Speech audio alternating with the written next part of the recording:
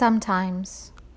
Sometimes, if you move carefully through the forest, breathing like the ones in the old stories, who could cross a shimmering bed of leaves without a sound, you come to a place whose only task is to trouble you with tiny but frightening requests, conceived out of nowhere, but in this place beginning to lead everywhere.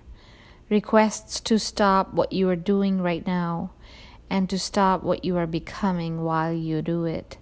Questions that can make or unmake a life. Questions that have patiently waited for you.